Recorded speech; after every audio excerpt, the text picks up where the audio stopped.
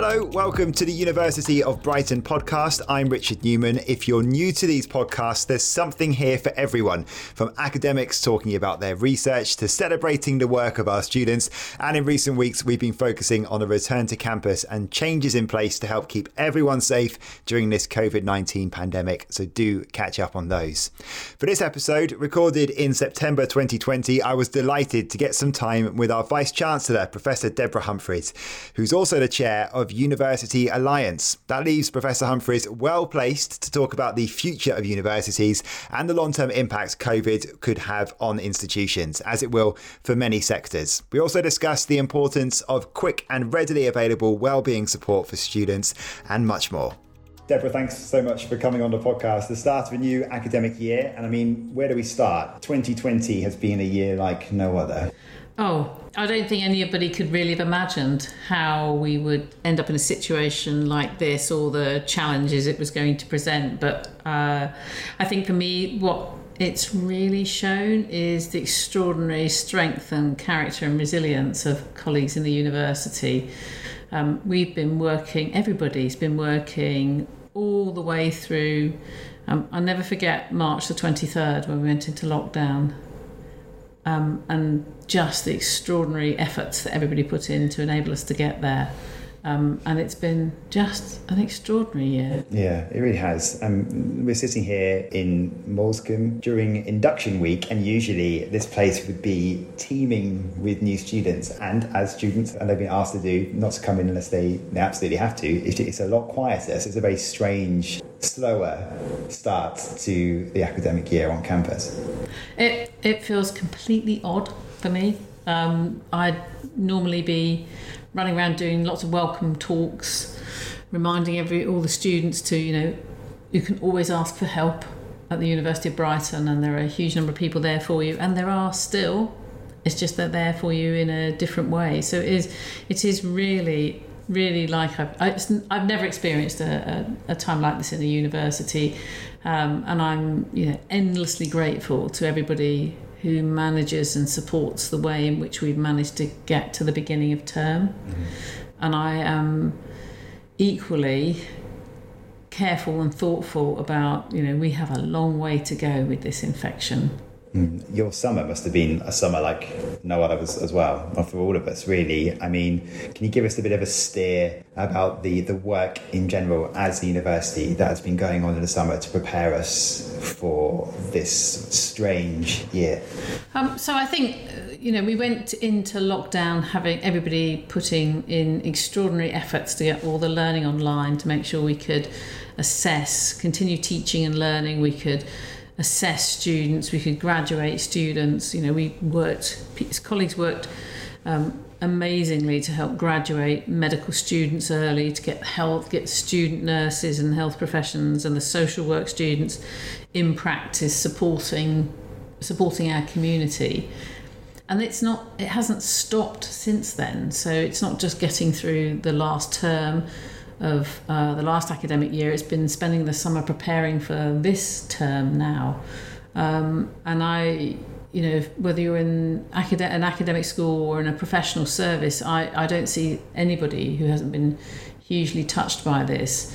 Our residential teams who've been supporting students who couldn't get home, international students who suddenly their routes home were gone, and the huge amount of support that's gone into that. So I don't think anybody's stopped. I hope over the August bank holiday, when we gave out those extra 2 days, that everybody did take a long weekend off, but it's been relentless. We're going to talk a lot more about how this term will look in just a bit, and there's loads to talk to you about, including the future of universities, a bit more about COVID as well. But you're a very open and transparent Vice-Chancellor. We see a lot of you for students and staff. It'd be good to familiarise ourselves, I think, with a bit about you and your backgrounds. So for those that don't know, can you just give us a little bit of a whistle-stop tour of your career up to this point? I think I've been really open about me and just about everything about me. But so started originally trained as a nurse, didn't go to university as an undergraduate. I think going to university as an undergraduate is still an extraordinary and wonderful opportunity. Worked my way through Department of Health, working in various academic institutions, masters, PhD, and then into leadership roles in higher education, transforming curriculum for interprofessional learning in health and social care, and ended up at Vice Provost at Imperial College, leading educational change there, and then this wonderful opportunity came along to lead the University of Brighton, and I've been here now since the 1st of December 2015. And going all the way back when you were a nurse, is that something you missed a little bit every now and again?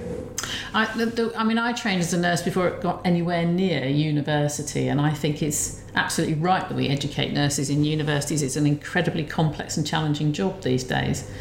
But the fundamentals that I was taught back in many decades ago when I trained stick with me every day. I mean, my knowledge of infection control at the moment is proving to be, it's just extraordinarily valuable. And those fundamentals about how you keep well, maintain distance, all those really simple, basic things about, hand hygiene, it's so critical. This is a high pressure job, and you've been in a fairly high pressure job since the start, really, as a nurse. So you're very used to it. And this as a sector is scrutinised heavily, as will be your role as Vice Chancellor, as you'll know. So do you need quite a thick skin, do you think, to do this role? I think you have to have a tenacity that enables you to look beyond the immediate. You also need, and which I'm fortunate to have, an extraordinary good and great bunch of people around you, a great team. And there are fantastic people in the University of Brighton, at all different levels.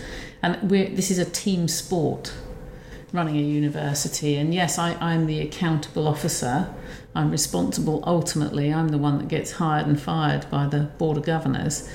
But my job is to create a world-class team. And that's what I've been working on doing. And I don't, yes, it's pressurised and things are come at you thick and fast, and then there'll be stuff, and you have to hold so many things in your sort of mind and thinking strategically at so many occasions. And for many colleagues who are sort of got a particular focus in a particular area, as the Vice Chancellor, you've got to have a span across the whole piece. And I'd say, having great colleagues is what really makes the difference. Mm-hmm. And you're obviously passionate about education, and you need to be. Has that always been something that's been there, or is it something that's evolved over time? Oh, I all credit to my parents. My mum and dad were, my dad left school at 15 and took himself through the London School of Building to become a quantity surveyor. My mum was particularly talented and got a place at a grammar school, but my grandparents were all labourers or servants or worked in Portsmouth Dockyard. And the power and the importance of education was always made really clear by them at an early stage. And my mum she went on to train to be a teacher, and then went back into nursing and health visiting, so multiple careers.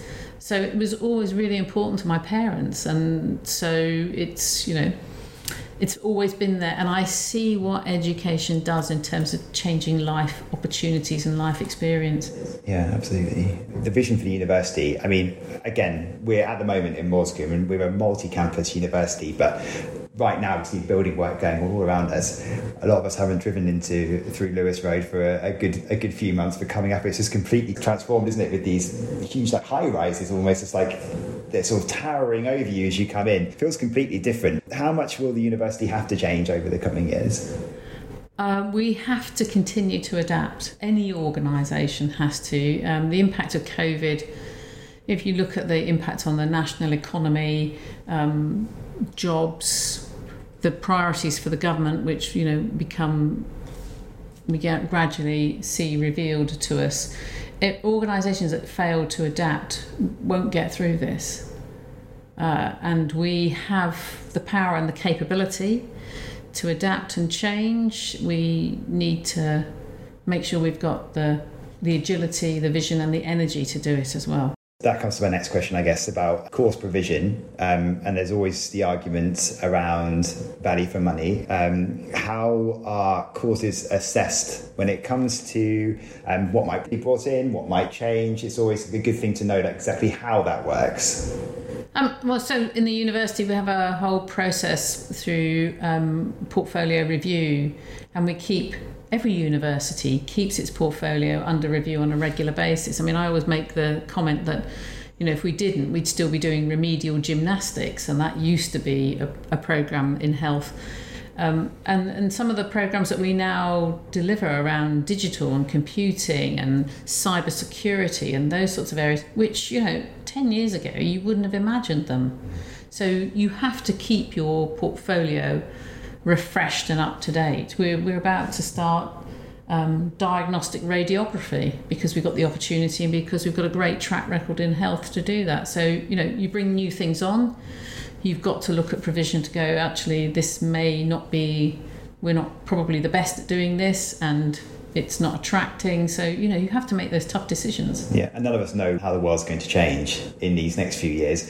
I know you've talked already about the fact that, different courses will have different interest levels, and you've talked previously about the fact that even mental health nursing is just, the interest in that has skyrocketed, and it's about adapting, I guess, to the way that the world's working. I mean, it's just brilliant that we've had something like an 80% increase in the number of people applying to do mental health nursing.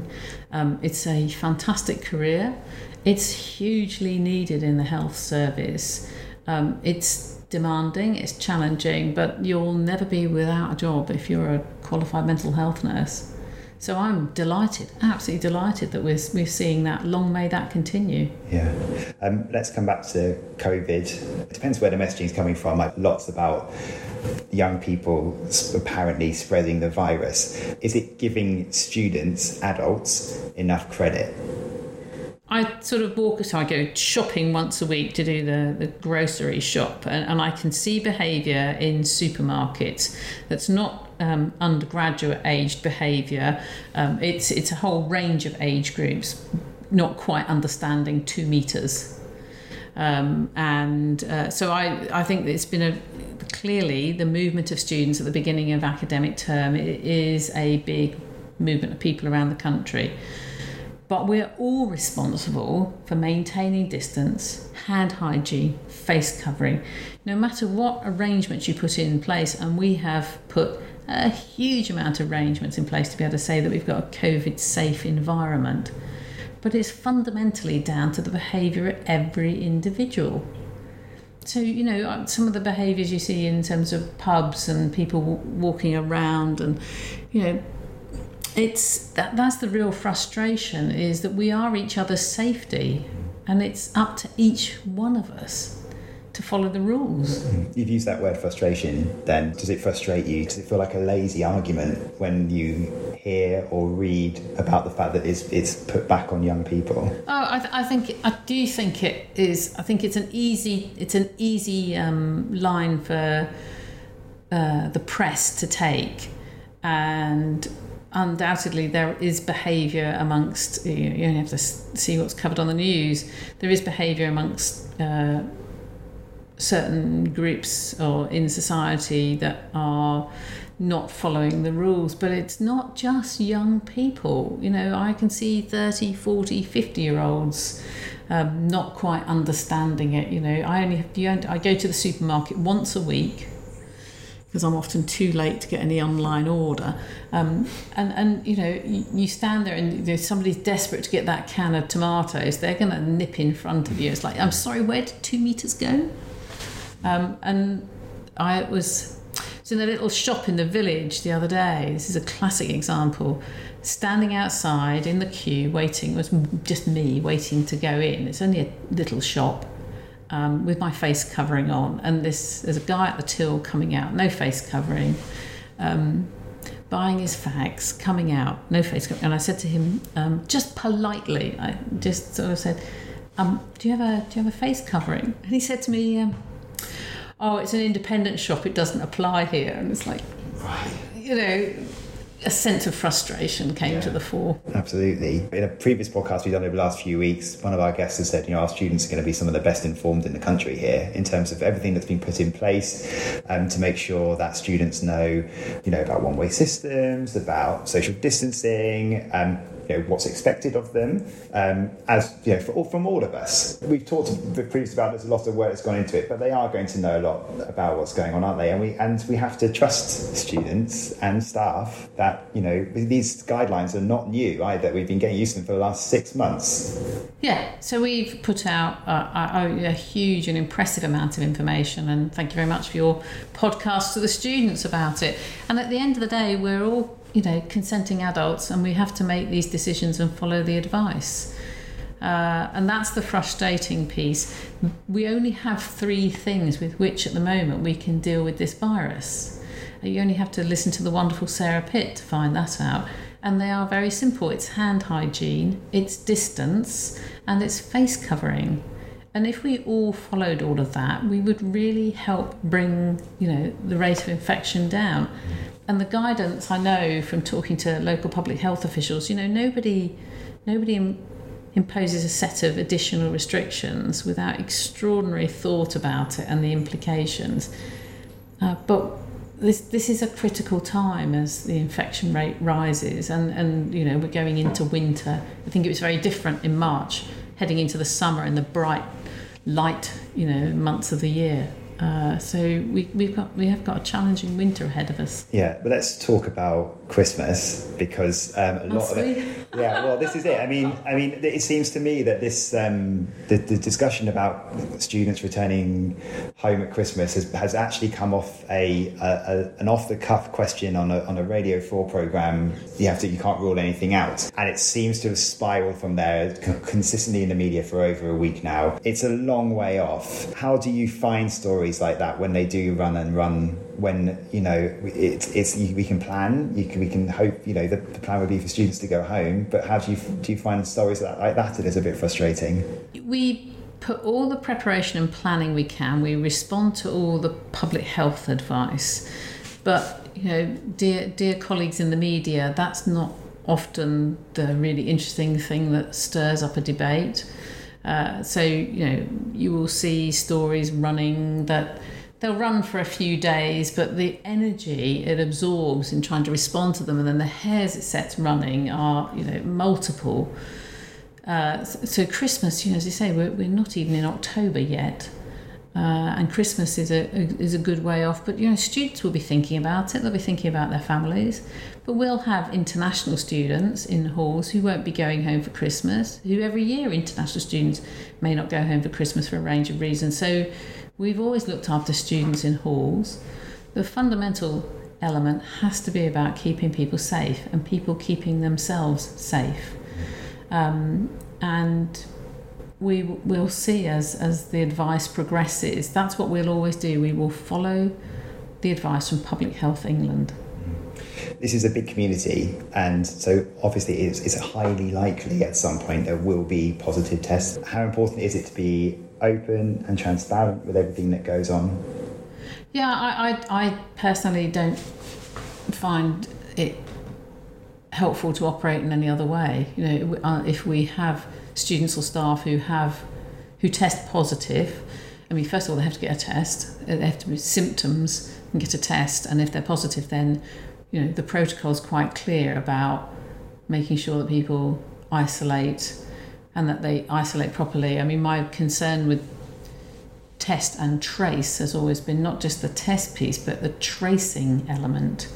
So, good public health practice really follows through on contact tracing, and making sure people respect those rules. Important that students that come here as well, they do, and staff, download that app, the new NHS app. Yeah. We've got QR codes across almost every room across the campus. Make sure you check in. And I know they've had some glitches with it, but I downloaded it the day they published it, and every time I've gone anywhere with a QR code, I've checked in. It's worked really well. I also have been since April doing the COVID-19 app, because obviously that's feeding the research data as well, and there's about 4 million of us now doing that. And that's, you know, every now and again they'll ask you another set of questions about not just how are you feeling and have you had a test, but, you know, building up the evidence base that they've got about behaviours and the spread of the virus. If there is a situation where there are positive tests, how important is it that, you know, there seems to be a lot of focus on really providing the right well-being, mental health support for our students? Mental well-being, I think one of the things that's come out of this, and I'm really grateful to the team who've been doing the sort of the well-being tip every day on Staff Central and for students as well. It's an incredibly challenging time. So those fundamentals about keeping connected, about encouraging people to talk, making sure, you know, loneliness is something that really worries me amongst various population groups, not just older people, but, you know, young people can get dreadfully isolated and lonely in our society. So just looking out for everybody. Since March the 23rd, every week I have one-to-one calls with people all across the university, just as if I were walking around the campus. And I've got 3 simple questions. One is to say hello. The other one is to ask, how are you? And then the other one is just to ask about the team. And that sparked some really fabulous conversations with people all across the university. It's really important for students to know that if they are having some problems, that they should speak to their student support and guidance tutor, their residential life team. How much would you encourage them to do that? Oh, absolutely. So there's a whole range of support services there for every student. And I, you know, as I always used to said in their sort of welcome talks in person, would always be, you know, help will always be given at the University of Brighton, but, you know, please ask. And I always make the first years promise me that they would ask early. Don't wait for it to get out of hand. Talk to somebody, whether it's your student support and guidance tutor, your personal tutor, residential life. You know, we're all here to help. And I think Pat Rangles and the team have done a fantastic job, and with Sarah Hogg and the team as well, about putting that support around people. And it's not just new students, it's obviously our continuing students, because, you know, they're looking at some challenging prospects in the time ahead, but hopefully we'll support them and prepare them for what's ahead. Yeah, we're preparing for a term of blended learning. So there's going to be remote learning, there's going to be face-to-face learning. In terms of the remote aspect, and obviously there was an incredible effort almost overnight to move to remote learning back in March, April time. So how much investment's been made to almost improve that offering for this new term? So in terms of the colleagues I've seen some really fantastically innovative examples of how people have used a range of learning platforms and technologies to deliver and put together remote lectures and remote access to material. I'm lined up to do a couple of sessions later in the year.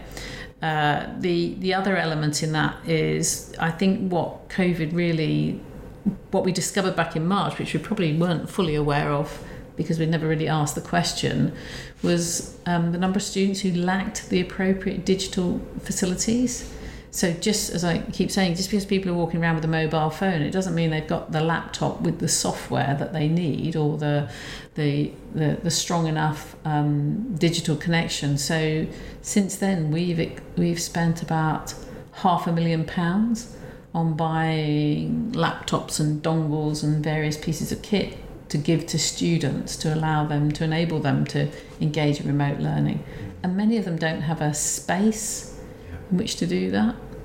And again, I think that's all across the sector. I think that challenge has become very real. Yeah, the blended learning approach is different, and putting a positive spin on it does maybe provide a bit more access to some students, and especially some that may have some mature students maybe, or students that have more commitments. Well, back in the many decades ago, when I did my teacher training in London, all the main hall lectures are incredibly well organised, and all the main hall lectures were filmed, and then they were captured on a Betamax cassette. You've probably never heard of Betamax. So I don't reveal. Anyway, it was captured on Betamax, and then if you missed the lecture, you just went into the library and heaved out this massive cassette and wedged it into this big machine and sat there with your headphones on and watched the video of the lecture. So there's nothing new in any of that. So for students who, either have to catch up or want to hear that wisdom again from that particular lecture, whether it's for revision, if English isn't your native tongue, hearing it again, if you've got a learning challenge that means actually just hearing it several times really helps.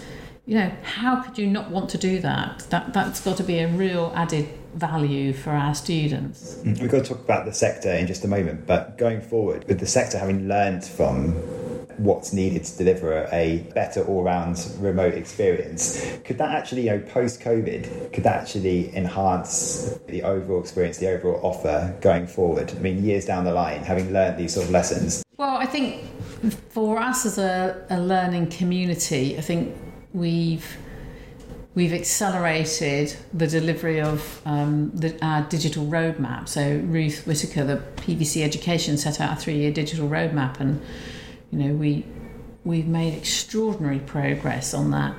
And with the generation for whom carrying around a mobile phone and everything online, the ability to adapt to that, what we've learned from that now, I think it would be difficult and not necessarily wise to go back to just because it used to be like that. It's got to go back and be like that, because also we'll have learners who've just got used to that now, and to remove, say, recorded lectures would be, I'm not sure we'll ever go back there again. Equally for colleagues who have learnt a whole new set of skills about how to use the technology and feel more comfortable in doing that now.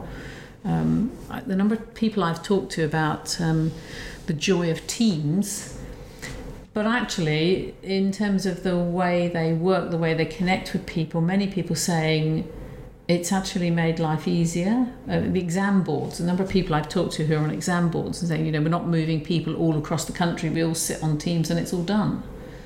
So I think there are ways of working that I think will be with us now for the future. Just before we move on to the sectors, another bit on some of our new students who, if they're of the traditional age, come straight out of school, sixth form college, they've had a tough year, haven't they, in terms of not being able to take their exams, the confusion over exam results, not being able to say goodbye, have a closure of their school experience. So how important is it to make sure that as well that we sort of find that blend between the absolute safest way of operating but still delivering that really good student University of Brighton experience? Well, for 18-year-olds arriving in university this year who essentially their formal education stopped back in March, so they've had 6 months not in education, and they were thinking about their future, preparing for that, and then there's this huge hiatus. Then we got the A-level fiasco, and now they're at university. The young people I know of that age and who I talk to and listen to are so keen to get on with their lives, and they're feeling it's hugely challenging. There will be students undoubtedly who in their wider family networks have had bereavements and a real emotional impact out of this situation. But many of them are quite the ones I speak to, and obviously I don't speak to everybody, but the points of reference I use, they want to get on. They recognise it's hugely pressurised.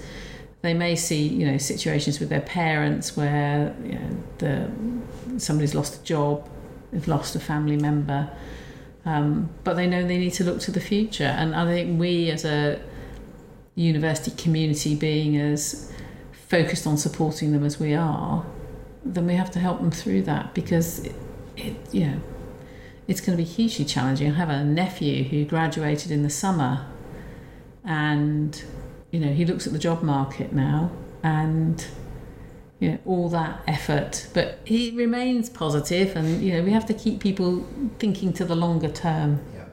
Absolutely. Organisations, universities, businesses, sectors across the world are finding it so difficult to plan this pandemic. We just don't know how long it's going to go on for. Throw in Brexit as well, from our point of view, in the UK. And before the pandemic, before the election in December, we had the Augar Review as well.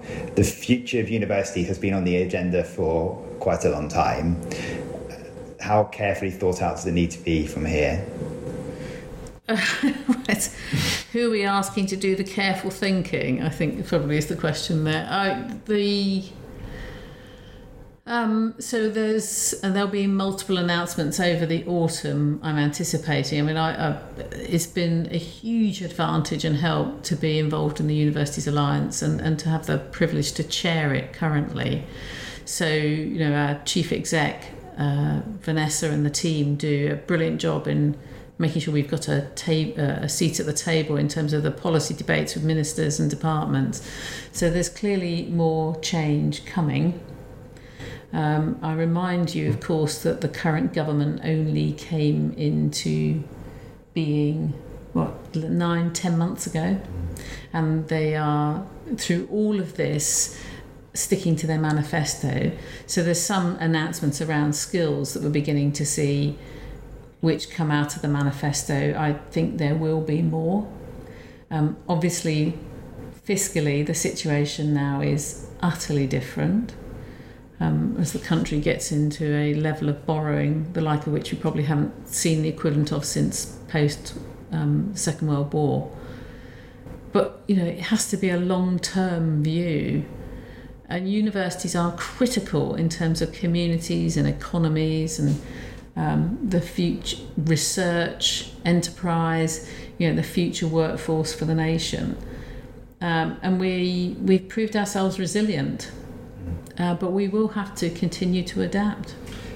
If you don't work for a university, you might look at the universities as a whole and think they're pretty cash rich, and they don't need any support from the government. If you were to, reduce fees for certain courses, for example, which has been one suggestion.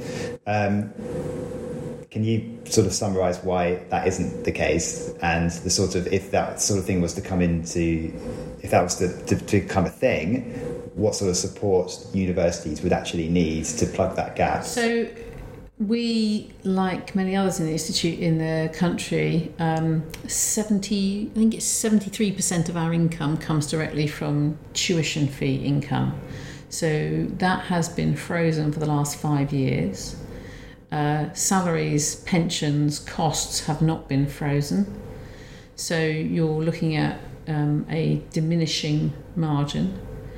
And as student numbers have declined, that's put us in a really challenging position. So last year we, for the first time, reported a financial deficit, and we'll have to do the same again, unfortunately, this year.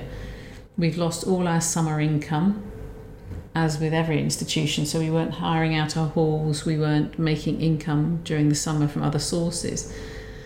And the margins are incredibly tight, and there are certain financial imperatives upon us in terms of, reserves and cash flow and all of those elements into our accounts that we must be mindful of. And it's really, really tricky. It's really difficult. We're not alone. But my job is to steer our institution to a sustainable future. And sustainable has to take many shapes and forms, and will necessitate a lot of difficult decisions, but I'm determined that we have a sustainable future. Fundamental to that is everything we continue to do to improve the quality of the education so that we are one of the most attractive universities. Now, there's a massive amount of opportunity and competition in the market now. And when you saw the A-level results come out, obviously with fewer international students this year, lots of other universities in different places in league tables, suddenly we're attracting a lot more students. that's the reality of the world we're in. And you've mentioned already you're chair of University Alliance as well, so you get an opportunity to lobby the government yourself. Have you found that a challenge? And what sort of, I guess you're sort of reinforcing those messages that you've been talking about already about, making sure there is enough support for universities? Well, right from back in March through the Universities Alliance and also through Universities UK, we worked really hard to bring together a collective view across the UK sector, which is not easy, about what might look like a package of sustainability measures for the sector. So the government did a number of them. So there's never been any additional cash in any of this. So they brought forward, so we'll get 2 lots of the loan company payment in the autumn of this year. That's not any new money, that's just cash flow, that's just getting money to us a bit earlier. The same with our QR from research money. We also agreed that in order to do that, there needed to be a student number cap to manage the volatility that there could be at this year's recruitment round. And lo and behold, the week before clearing or the week after clearing, the A-level debacle went, and at that moment the student number cap got lifted. So all the hard work that we put in just went. And there we were working, everybody was working twice as hard to try and secure students to come and have a brilliant experience at Brighton. But it is a competitive market. You've talked quite a lot in the past, and even in this podcast a bit earlier on, about the diverse range of subjects that we have here. And again, externally, people might look at the non-traditional subjects and put value of courses on those in terms of tuition fees and things like that. It's been a debate that's been going on for a number of years. But just how important are things like the arts, engineering, things like that? I mean, we've really specialised in some of those things, and we've seen from this last 6 months we've been missing a lot of our arts and culture, and it really misses it. I mean, the contribution it makes to the community is huge. Yeah, and I think from the start of this role, I've been really clear about the importance of the arts in our cultural life in society. I might be rubbish at all of it. And I'm always stunned and amazed and deeply impressed by our students and our artistic offer, the product designers, the architects, the textiles are just amazing. The painters, the ceramicists. I'm going to miss somebody, and I'm going to get into deep trouble for saying that. But my niece went to the Royal Academy of Music and is a trumpeter, and graduated sort of about 18 months ago. And of course, it's just disappeared, and it's just painful hearing her experience. And I think the same for any of the artists and performers, where everything and everything you are and the strength and passion with which you feel that has just gone. I was deeply impressed though with when we put our graduate show online. And the learning from that, interestingly, is the reach of our talent in terms of our graduating cohort was far greater than doing the physical show at Grand Parade, even though the physical show is just always an utter delight. Suddenly all of that material online and as a curated collection of their talent, I think it's fantastic. Yeah. We end every podcast with let's have a little bit more fun. Just to finish. Has this not been fun so far? No, it's been great fun. Maybe you answering all the questions, having to answer the difficult ones. This might be a bit more easy for you, or maybe it isn't. So, same questions we ask at the end of each podcast. The first one is, what advice would you give to your younger self? I should have come out as being gay earlier. Yeah. Life would have been a lot easier. Okay. If you could pick any other subject to study at the University of Brighton, any subject at all, so which one's the Vice Chancellor going to go and join? Easy. Physical geography. Okay. A secret geographer. Yeah? For a long time, or? Yeah. Always wanted to do physical geography. Okay. Can you pick a favourite place in Sussex? Again, fairly easy. Anywhere on the South Downs with a view of the sea. Yeah, that's a good shout. If you could give visitors to Brighton, Eastbourne, the area, something to do for the weekend, You can't miss this. What are they going to be? Well, actually, it's either put a comfortable pair of shoes on or get on one of the Brighton bikes and just ride around the place.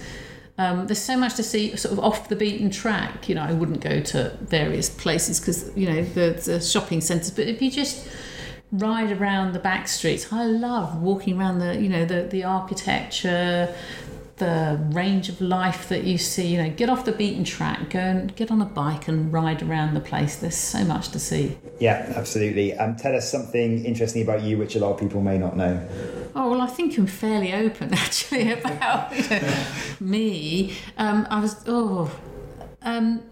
So one of the projects I gave myself last year, because I do like a project, was I got a little bit of a space in the garden, and I haven't got enough space for a greenhouse, and I haven't got enough space I've just about got enough space for a shed, and I couldn't find something that was a combination.